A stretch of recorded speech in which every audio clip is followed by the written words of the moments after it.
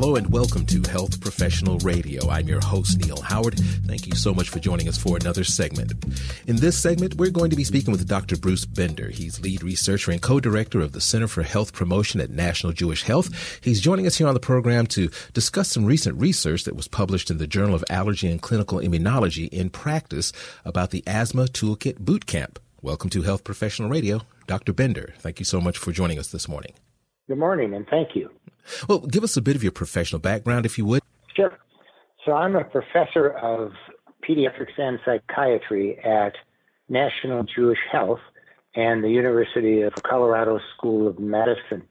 The Center for Health Promotion, which we created about 15 years ago, aims to create programs and then study them through research, programs that improve the lives of health of people, including changing people's health-related behavior. We're going to talk about this boot camp, this Asthma Toolkit Bootcamp. Why was this boot camp program needed?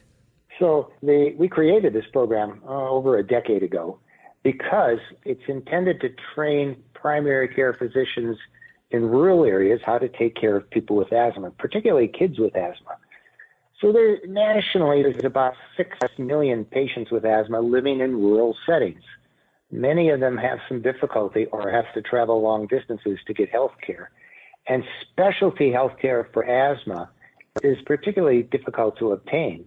That would mean seeing an allergist or seeing a pulmonologist, which typically aren't there in local rural settings. Mm-hmm.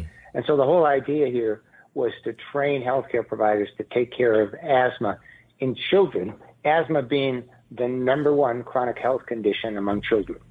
This lack of availability of these specialists that you were talking about, of course, prompted this, educational program for general practitioners who may be on site. Is asthma treatment that difficult to administer, or is it the lack of professionals in that area? Well, thanks for that question. A lot of asthma is treated by primary care physicians, and particularly if it's relatively mild asthma, there are some common medications that physicians prescribe that can be very helpful.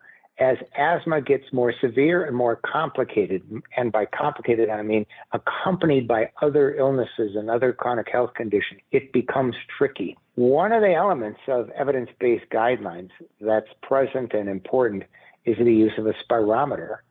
So a spirometer is a device that measures our lung function.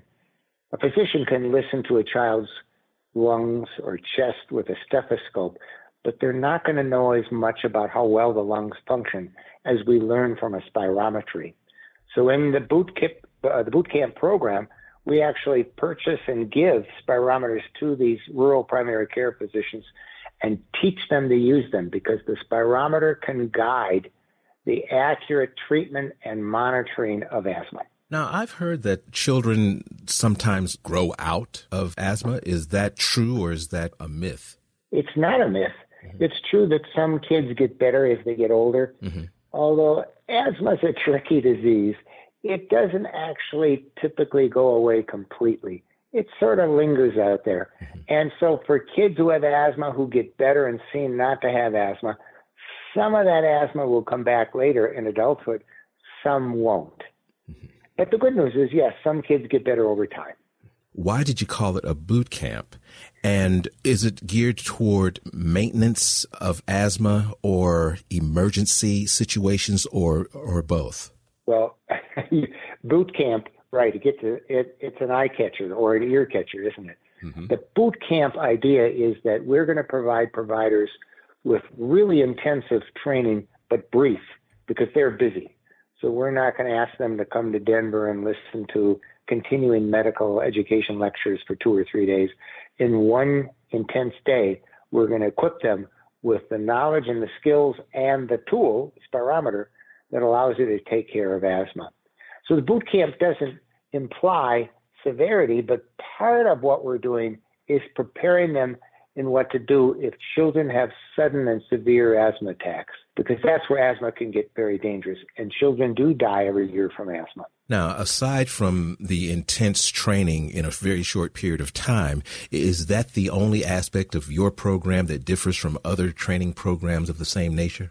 So a lot of programs, there have been a lot of programs that have tried to teach primary care physicians how to take care of asthma, and some very good. Mm-hmm. The more typical program invites providers to come and sit in an auditorium and hear CME lectures. The big difference in our program is we go out to the healthcare providers and we train them in their own local community. And we start by having an engagement meeting before we do any training. We go out and we find a location where we can invite everybody to meet. We talk about the program, we answer questions, and we listen to what the providers want, because the providers may have specific requests that we need to listen to. All the training occurs then in some location near where they practice. It might be in a critical access hospital. We've trained in a large conference room, in an assisted care center. Wherever there's space, we'll come and do the training. So how do you determine whether or not this boot camp training has been successful? Well, we do that in a number of ways. Of course, we survey the healthcare providers afterwards to determine, well, what was helpful and what wasn't. And then we sometimes tailor and make changes to the program according to what we're hearing. But in the last phase of training in Colorado, and we trained across rural Colorado over a period of 10 years, 500 healthcare providers, 176 practices. In the last training we did in southwest Colorado, which was in La Plata County, we had an opportunity to look at actual healthcare outcomes. So in that field of asthma, the metric we use to measure whether a program really makes a difference is to address the question, did we reduce hospitalizations? Did we reduce emergency room visits? Did we reduce the use of oral steroids? And we worked with a Colorado, this is called the Colorado Medicaid Accountable Care Collaborative. So it's Medicaid data. Mm-hmm. And about half the kids treated in rural Colorado are on Medicaid. And we were able now to know, well, did we reduce these key markers of asthma control? And in fact, we found through their database that we were able to decrease emergency room visits by 10%. Mm-hmm. We decreased hospitalizations by 35%. And we decreased use of oral steroid by about 29% in the year following the training. Mm-hmm. And we actually were able to match those practices with other practices in the area that we did not train. And those untrained practices did not see a similar drop. So the drop occurred only among children in the practices that we trained. Is this program a Colorado-specific program? Do you have plans to roll it out across the country, or has that already begun? It has begun. Okay. The original funding came from the Colorado Department of Public Health and Environment. So, of course, it was a Colorado program. And that's where we did much of our training. We received other nonprofit grants. But as we got to the southwest corner of Colorado, we sneaked across the border. We worked with the small Apache reservation in Dulce, New Mexico. And we started to talk to healthcare providers on the Navajo Nation, which you may know is the largest tribal land in the United States, also the largest tribe, 27,000 square miles. Then in 2017, we received an $8.2 million grant from the National Institutes of Health to go to the Navajo Nation and to begin working with their healthcare providers using the same program, but also working through schools to educate people about asthma. This is a partnership between our center, National Jewish Health, and the University of Arizona.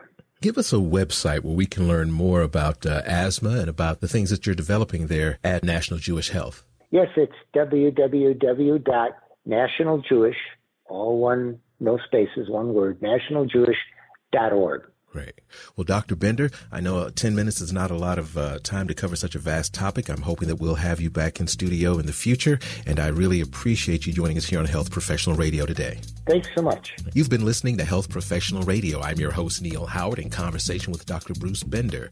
Audio copies of this program are available at hpr.fm and healthprofessionalradio.com.au. You can also subscribe to the podcast on iTunes, listen in, download it, SoundCloud, and be sure and subscribe to our YouTube channel at youtube.com/Health Professional Radio.